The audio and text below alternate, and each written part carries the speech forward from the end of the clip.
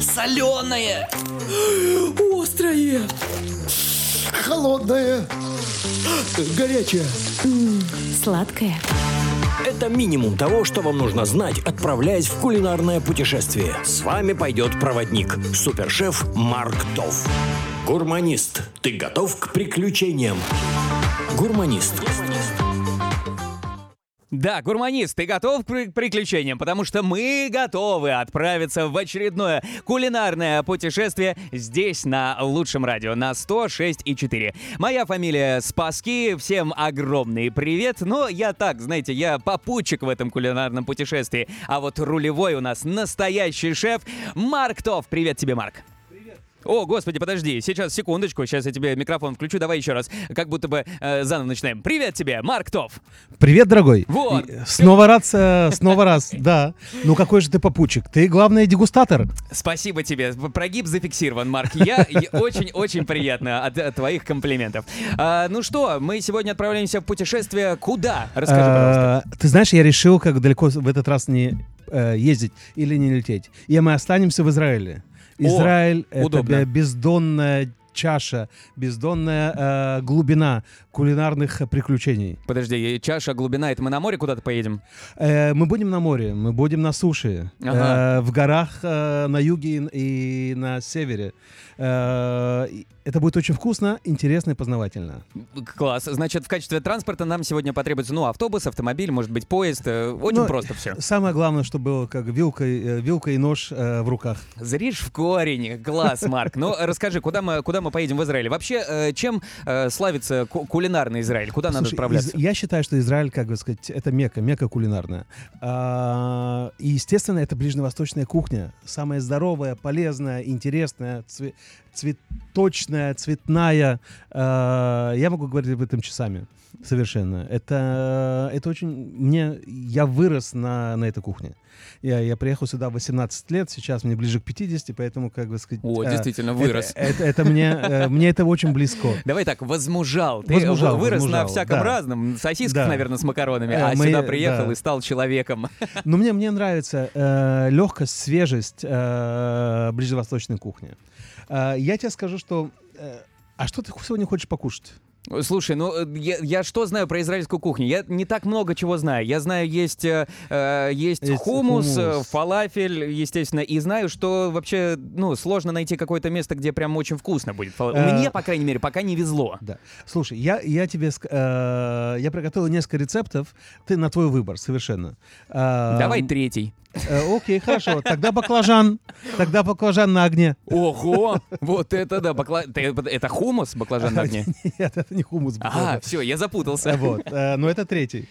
Мы приготовим сегодня хумус. Казалось бы, как бы для новоприбывших и не только, это всегда как бы такой, непонятно, что это, с чем это, как это, почему это. Через полгода, как бы сказать, невозможно за уши оторвать от этого блюда. От ведерка, от тазика с хумусом. От тазика с хумусом. И если у нас останется время, то сделаем еще и баклажан. Отлично, как раз третий рецепт пойдет замечательно. Слушай, а хумус, у него есть какие-нибудь истоки, я не знаю, история? Где он вообще произошел? На самом деле, это на всем побережье ближнего Средиземного моря растет хумус. В Ливане, в Египте, как бы все это побережье, как бы сказать, оно засеяно хумусом в том или другом виде. В Израиль хумус пришел на самом деле из Ливана. Да, и потому что, что-то хорошее к нам пришло из Ливана, отлично. Да, потому что, как бы, 100 лет назад на место Израиля были пески, как бы сказать, и все, по большому счету. И в связи с тем, что в Израиле очень много из разных стран ближневосточных приехало евреев, то, естественно, каждый из них привозит свою какую-то кухню, свои какие-то нотки, трансформирует рецепты, которые они знали как бы из стран исхода.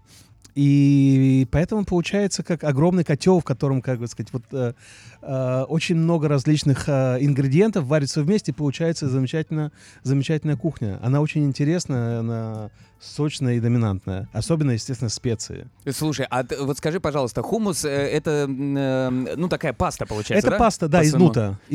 Да, мы говорим об этом, как бы сказать, если говорить на русском языке правильно, то это нут. А расскажи, вот на твоих мероприятиях, ты же, у тебя кейтеринговая компания. Да, действительно, именно так. К тебе приходят когда-нибудь и говорят, слушай, а давай вот это вот все хорошо, конечно, там, паназиатская кухня, вот это вот спагетти. Молекулярная. Вот это все классно, да, конечно. да. Но давай нам, пожалуйста, бидончик Послушай, месяц хумуса. назад произошло именно такое мероприятие. У меня было 100 человек очень респектабельных гостей. Так. И они именно заказали, как бы, послушай, мы все прилетели на самолетах из разных северных стран. Нам очень нравится ближневосточная кухня.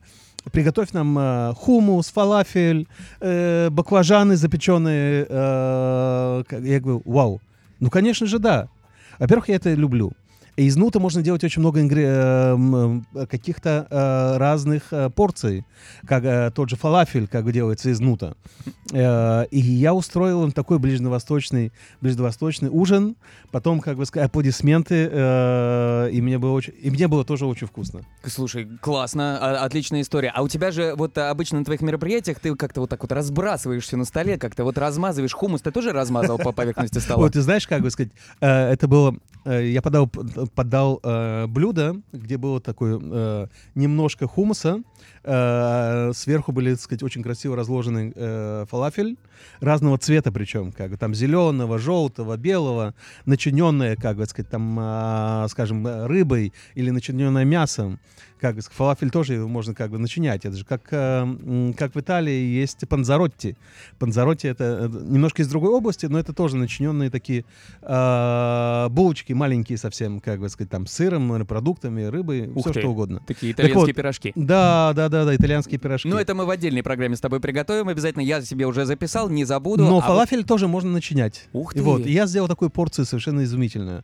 Как фалафель, начиненный как бы там рыбой.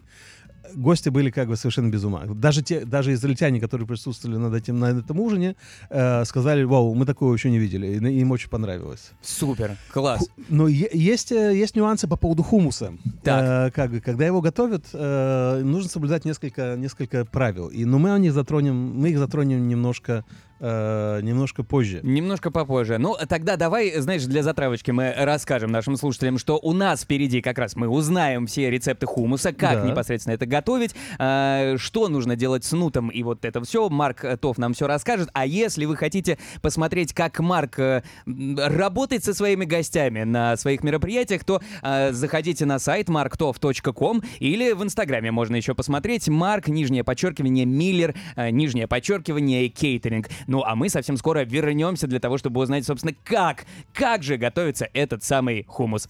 Соленое! Острое! Холодное! Горячее! Сладкое. Гурманист. Шеф Марк Тоф. Да, все верно. Программа «Гурманист» на лучшем радио 106,4, если вдруг кто забыл. Напоминаю, что сегодня мы с вами отправились в кулинарное путешествие за израильскими разнообразными специалитетами. Не побоюсь этого слова. Марк, мы, значит, с тобой условились, что ты расскажешь про то, как готовить Хумус. Хумус всему голова. Ну, приблизительно так. Рецепт невероятно простой. Так.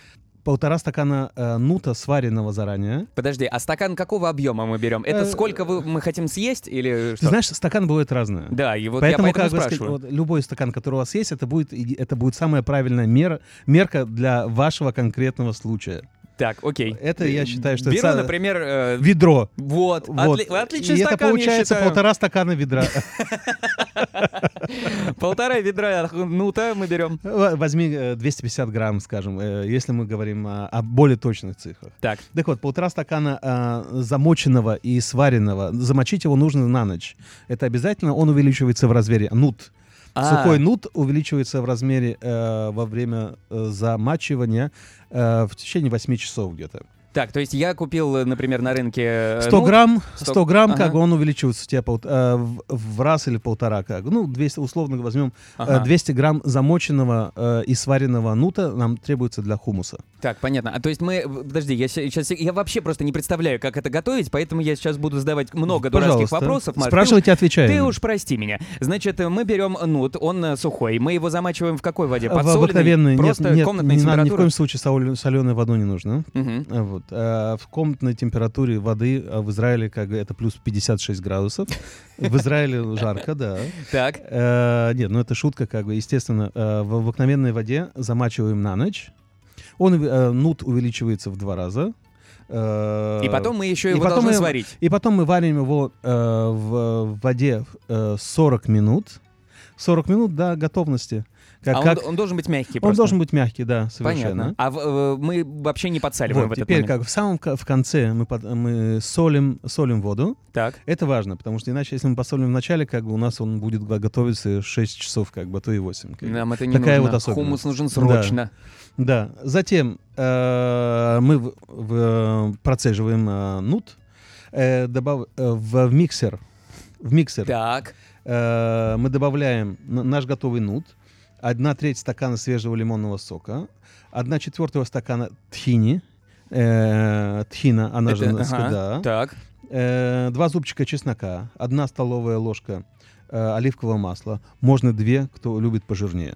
А можно 3 зубчика чеснока? Очень люблю чеснок. На твое усмотрение. Спасибо большое. Да. Пол чайной ложки молотого кумина. Подожди, я так порадовался, что ты дал мне кинуть туда еще один зубчик чеснока. А я могу переборщить с этим совсем? Там чеснок не перебьет вкус? Вот это максимум, который требуется. Понятно. Действительно. Потому что Лучше не борщить. Да. Если у вас есть для супергурманов, можно чеснок, который шум кунфи, что называется, чеснок кунфи добавить туда. Это тоже. сорт такой, да? Это чеснок, который варится в оливковом масле долго, и он становится мягким, сладким, сочным. Ой, уже Но мы, потекли. Давай быстрее Не хумус будем готовить. не будем отвлекаться. Значит, мы сказали до этого 1/2 чайной ложки молотого кумина, Так. соль по вкусу, Мгм. паприка, свежая петрушка, тоже можно пол пучка петрушки, чтобы у нас был можно зеленый, если кто-то любит хумус. Потому что я видел когда-то в своих поездках за границу хумус делают и зеленый, и красный, и желтый, какой только угодно. Это зависит от травы, которую мы туда... Да, ты совершенно кладем. прав. Вот. А в нашем случае мы сделаем его классический, и сверху в конце, уже когда будет готов, немножко украсим паприкой и свежей петрушкой. Мгм. Значит, все ингредиенты перемалываются до пастообразной смеси, пробуется на соль, перец и на специи, и хумус готов. И все. То есть мы просто все скинули в блендер. И перемешали. Он это все перемолол в пасту. Совершенно и все. правильно. Можно намазывать куда хочешь и есть. Для самых ленивых можно взять хумус, который уже сваренный из банки. Так. Извините, для самых продвинутых можно как бы действительно замочить и уже после этого сварить. Для самых сытых, давай говорить честно. Те, кто могут потерпеть 8 часов, пока Да, замачивается да, нут. да, они будут спать, как бы в это время как бы процессы будут идти. Да, и как приятно просыпаться с утра, что Да. там еще надо хумус делать. Слушай, звучит очень просто. И это совершенно, как бы сказать, самое простое блюдо. А скажи, пожалуйста, хумус надо есть теплым или холодным? Это интересно. Есть несколько школ, можно сказать, ближневосточных. Ого, интересно, так Так же, разные как, точки так же, зрения. как в Японии, как варить рис, да? Мгм. Приблизительно это на таком же уровне находится. Так. Значит, одна школа говорит, что лучше всего, как бы сказать, хумус есть теплым, вместе с яйцом, луком и острым чили, который размалывается в лимонном соке. Другая школа говорит, что ни в коем случае холодным, как бы сказать, и с мясом или же с горячими грибами. То есть на самом деле можно сделать очень много топпингов, то есть очень много добавок к хумусу, потому что это все, хумус всему голова. Приблизительно как и хлеб. Да, все верно. Знаешь, все верно. у каждого, как бы сказать, в каждом районе есть свой какой-то знаменательный, как бы сказать, ингредиент или как бы порция. Скажем, та же Италия славится пастой, макаронами. Да, пиццей. Мы делаем пиццу так, а не сяк. Вот, так же и с хумусом в Израиле получается. Да. Каждый, как бы сказать, чем севернее, тем, скажем, в районе Ако, скажем, да, как бы сказать, или же на Рамат-Агулам, там есть совершенно свой особенный хумус. Он более крупинистый.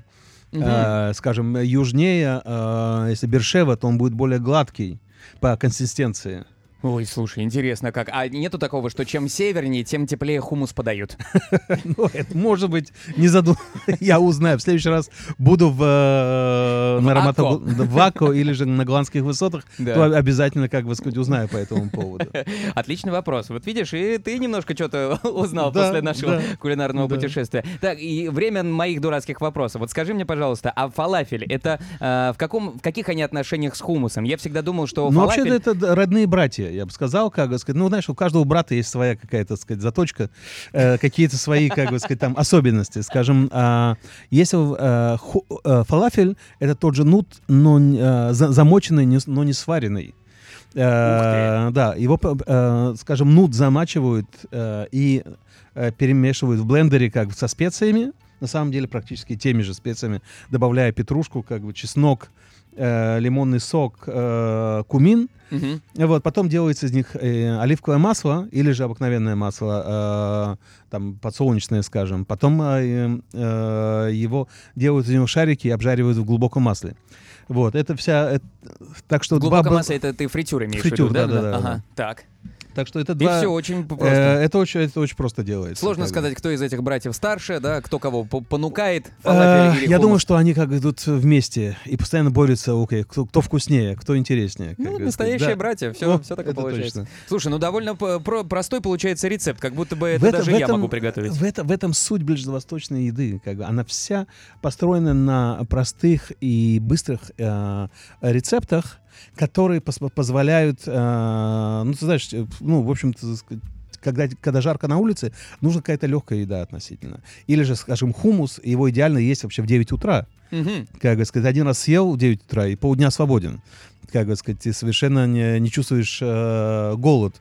Вот. То же самое, что, как бы сказать, не знаю, там, в той же Японии, когда ты ешь плошку риса с рыбой, там, в 5 или в 6 утра, то как, у тебя весь день как бы улыбаешься и ходишь довольный. Секрет счастливой жизни в Израиле. Послушай, в 9 утра хумус, и все, весь день счастье. Да. У меня иногда на моих мероприятиях, когда у меня целый день, как бы, я знаю, что я не буду есть, а во время мероприятий это всегда стресс.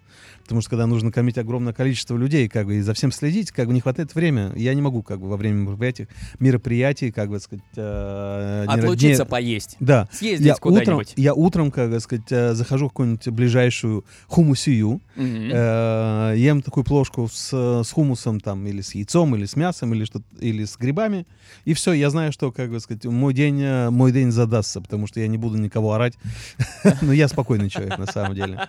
А с голода, да. Ты не ты, когда ты голоден, да. Понятно. Отличный, кстати, рецепт хорошего настроения от шефа Марка Това. Кстати, за его мероприятиями можно следить в Инстаграме. Естественно, у Марка. Марк всегда постит сторис и фоточки со своих мероприятий. Марк, _, Миллер, _, кейтеринг. Ну и, конечно, заходите на сайт шефа marktov.com. Там все и про мероприятия, а также, наверное, можно связаться там с тобой, да, спросить по поводу того, а можно провести, а можно хумус нам сделать, шеф? Можно. Все зависит от бюджета. И знаешь что, шеф, я же еще помню, что ты обещал рассказать про баклажаны. 3-й рецепт. Я обожаю баклажан. Так. На самом деле я его полюбил только в Израиле. Берем большой, круглый, я обожаю круглые баклажаны, балади. Я запомнил балади, да. Обжариваем на быстром огне, причем как бы целиком. Только не забудьте сделать дырочку маленькую, иначе он просто взорвется от внутреннего давления. То есть мы не разрезаем его? Мы не разрезаем. Просто дырочку, и все. И обжариваем, обугливаем его как бы на огне открытом. Вот. Затем даем ему немножко стечь, как бы сказать, и охладиться, снимаем кожуру, а после этого начинается праздник. тхина, чеснок, лимонный сок, соль, перец, йогурт. Все, что вам как бы на душе будет... Что у вас будет в холодильнике, можно на него сдобрить его, и будет очень вкусно. То есть мы вот этот баклажан, мы сняли кожицу, и разрезаем его на кусочки, да. и сверху можно какой-нибудь топпинг выбрать, какой... Любой на ваше усмотрение, как говорится. Да. Можно тхина с йогуртом. Когда-то это называлось баба гануш. Когда-то это называлось. Скажем, лимонный сок, или же дольки лимона, как бы сказать, совершенно замечательно. Паприка, какие-то острые ближневосточные, как бы сказать, замазки, как я их называю. Риса или что-то в этом роде. Я думаю, что я делал 100 рецептов из баклажана за 20 лет моей кулинарной истории.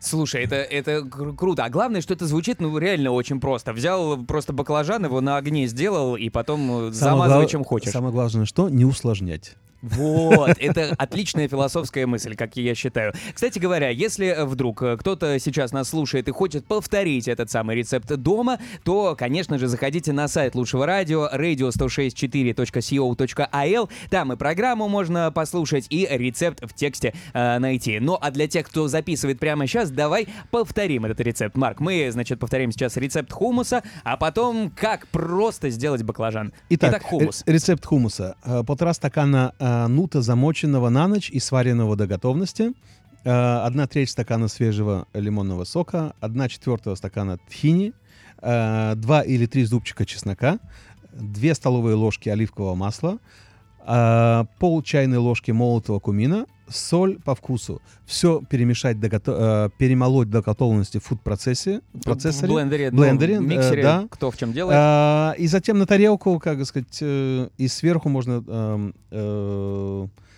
украсить паприкой или же петрушкой, или же какими-то различными добавками, как грибы, мясо, на ваше усмотрение. Супер. Насколько это вкуснее получается, чем если в магазине уже готовы покупать хумус? Как бы несравненно. Вот. Никаких добавок, никаких каких-то странных, что они туда добавляют, я уже не знаю. А мы, знаешь, никого обвинять в этом во всем не будем, но главное, что мы же еще что? Любовь передаем. Конечно. Это же, самое важное. Естественно. Так, и баклажаны мы еще сегодня разбирали. Обжариваем круглый балади баклажан на огне, даем ему чуть-чуть стечь и охладиться, очищаем от кожуры, нарезаем произвольно, потому что он будет становиться мягкий, и сдабриваем оливковым маслом, солью, перцем, лимонным соком, и йогуртом, тхиной, можно на хумус его положить, это тоже будет очень вкусно. Петрушка, кинза, в общем, нет предела совершенства. В общем, с топпингами только ваша фантазия. Это границы, в которые мы можем уткнуться. Шеф, супер рецепты. Главное, что действительно доступно, просто и каждый... 2 минуты, и у вас, как бы сказать, красота на столе. И вкус. Да, 2 минуты, но до этого надо еще там замочить на 8 часов хумус, еще 40 минут поварить, а так, да, это очень быстро все это происходит. Если кто-то из вас собирается приготовить хумус дома, то обязательно потом фотографируйте, присылайте в директ шефу, да, в его Инстаграм. Да, в Инстаграме. Я буду с удовольствием отвечу на все ваши вопросы. И надеюсь, что они вам помогут сделать ваш стол совершенно изумительным, вкусным, интересным и познавательным. Жди фоточку от меня. Если хотите прислать, то Инстаграм шефа Марк, _, Миллер, _, кейтеринг, ну и, конечно, сайт Марка Това, marktov.com. Деликатесная лавка. Продолжается программа «Гурманист» на лучшем радио вместе с Марком Товым. Так, шеф, мы, значит, поговорили про рецепты, давай-ка теперь про деликатесы. У нас тем более отбивка уже прошла. Да. Давай не будем держать этого слона в кустах. Не будем. Слушай, я хочу сегодня поговорить об совершенно странной ситуации, которая есть в Израиле. Это черная икра. Что? Черная икра есть в Израиле? Завозится откуда-то? Ничего подобного. Оказывается, как на севере Израиля есть фирма, которая с 92 года разводит осетров. Ого! И черная икра карат, который, я считаю, входит, да и не только я, как бы, специалисты говорят, что она там в 5 лучших входит в мире. То есть это настоящая черная икра, это не вот это, то, что искусственное. Послушай, делают. осетринные усы это не только это не только в Каспии, как бы сказать, там и еще. Есть на самом деле достаточно много мест в мире, где разводят осетров. В Израиле их разводят на севере, в кибуце Дан, и ферма, которая разводит с 92 года.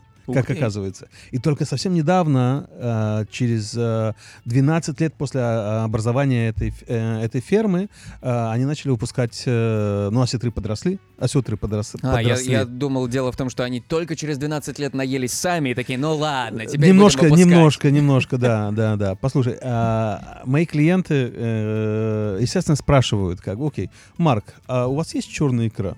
Так. На мероприятиях. Давай я сыграю твоего клиента. Марк, скажите, а вот черная икра есть у вас?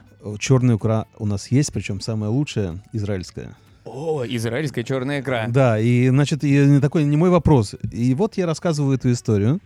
Но я потом, естественно, подаю, на своих мероприятиях черную израильскую икру, совершенно замечательную. Слушай, а скажи, пожалуйста, вот как правильно есть черную икру? Я не ел ни разу. Я несколько раз видел в ресторанах, в которых я работал официциантом, как ее подают. Но вот как едят, я ни разу не увидел, потому что надо было уходить к следующим столам. Классический французский рецепт — это на маленьких оладушках с крем-фреш на льду, и отдельно подается черная икра на льду. Люксом так и веет. Да. Но на самом деле, черная икра — это же такое, ты можешь в омлет, можно вместе с омлетом утром. Ты встаешь утром, и вот. Вот это, я считаю, день задался. Если, в омлетик еще немножко черной икры. Да. Или на самом деле черная икра идет ко всему, и она на самом деле не такая дорогая, как говорят, особенно в Израиле. Поэтому, если вы увидите, бойтесь подделок, это важно. Хорошо, значит, черная икра. Позволь себе больше здесь, молодец. в Израиле. У тебя это хорошо получается. Да, обращайтесь, пишите на сайт лучшего радио radio1064.co.il. Ну и, конечно, Марку Тову, шефу, на сайт marktov.com и Инстаграм, естественно, Марк, _Миллер, _Кейтеринг. Там ты, наверное, и черную икру тоже показываешь. Да, у меня есть фотографии с моих мероприятий, где мы подаем черную икру. Внутренняя кухня. Внутренняя кухня в нашем кулинарном путешествии. Программа «Гурманист» на лучшем радио вместе со мной, Спасским и Марком Товым. Так, Марк, расскажи, пожалуйста, что ты хочешь... Внутренняя кухня — это что? Жарко на кухне. Очень жарко. И в Израиле, и на кухне. Послушай, иногда бывает... мало того, что кухня — это армия, а в армии бывает жарко. Особенно во время боя. Бой — это мероприятие, это сервис. И иногда, совершенно... У меня был момент, я работал на одной из кухонь, и там температура поднялась до 38 градусов. Какой-то кондиционер сломался. Что я сделал в итоге? Я набрал просто ведро льда, добавил туда немножко воды. И начал поливать своих поваров. Вот это забота о персонале, я считаю. Вот это класс. Через какое-то время мы остановили все. Это было еще в ресторане, который у меня был. Я сказал своим гостям: извините, но у нас произошел технический сбой. Поэтому, я останавливаю сервис, потому что мои повара тоже люди, и им нужно дышать. Это, во-первых, да, и стоять, а при такой температуре это довольно сложно делать. Да, и клиенты, естественно, поняли, никто не разошелся, мы подождали там полчаса, пока техническая служба наладила кондиционер, и получилось, и продолжили. А скажи, пожалуйста, вот когда ты на кейтеринг приезжаешь, на какие-то мероприятия, там же нету какой-то кухни прямо, где нужно делать? Летом мы ставим огромные палатки, мы ставим, передвижные кондиционеры для того, чтобы, все, что касается поваров, не знаю, официантов, им было комфортно работать. Потому что не только гости должны получать удовольствие от того, что происходит, но и повара, и весь обслуживающий персонал должен чувствовать себя комфортно во время работы. Тогда и качество будет совершенно другое. Да, действительно, уровень сервиса напрямую зависит от самочувствия обслуживающего персонала. Да, я всегда забочусь о том, чтобы как бы и мои подопечные, а я их называю именно так, как бы сказать, причем с обоих сторон. Да, понятно, подопечные. И гости у тебя подопечные, и обслуживающий персонал, повара, как бы мойщики посуды.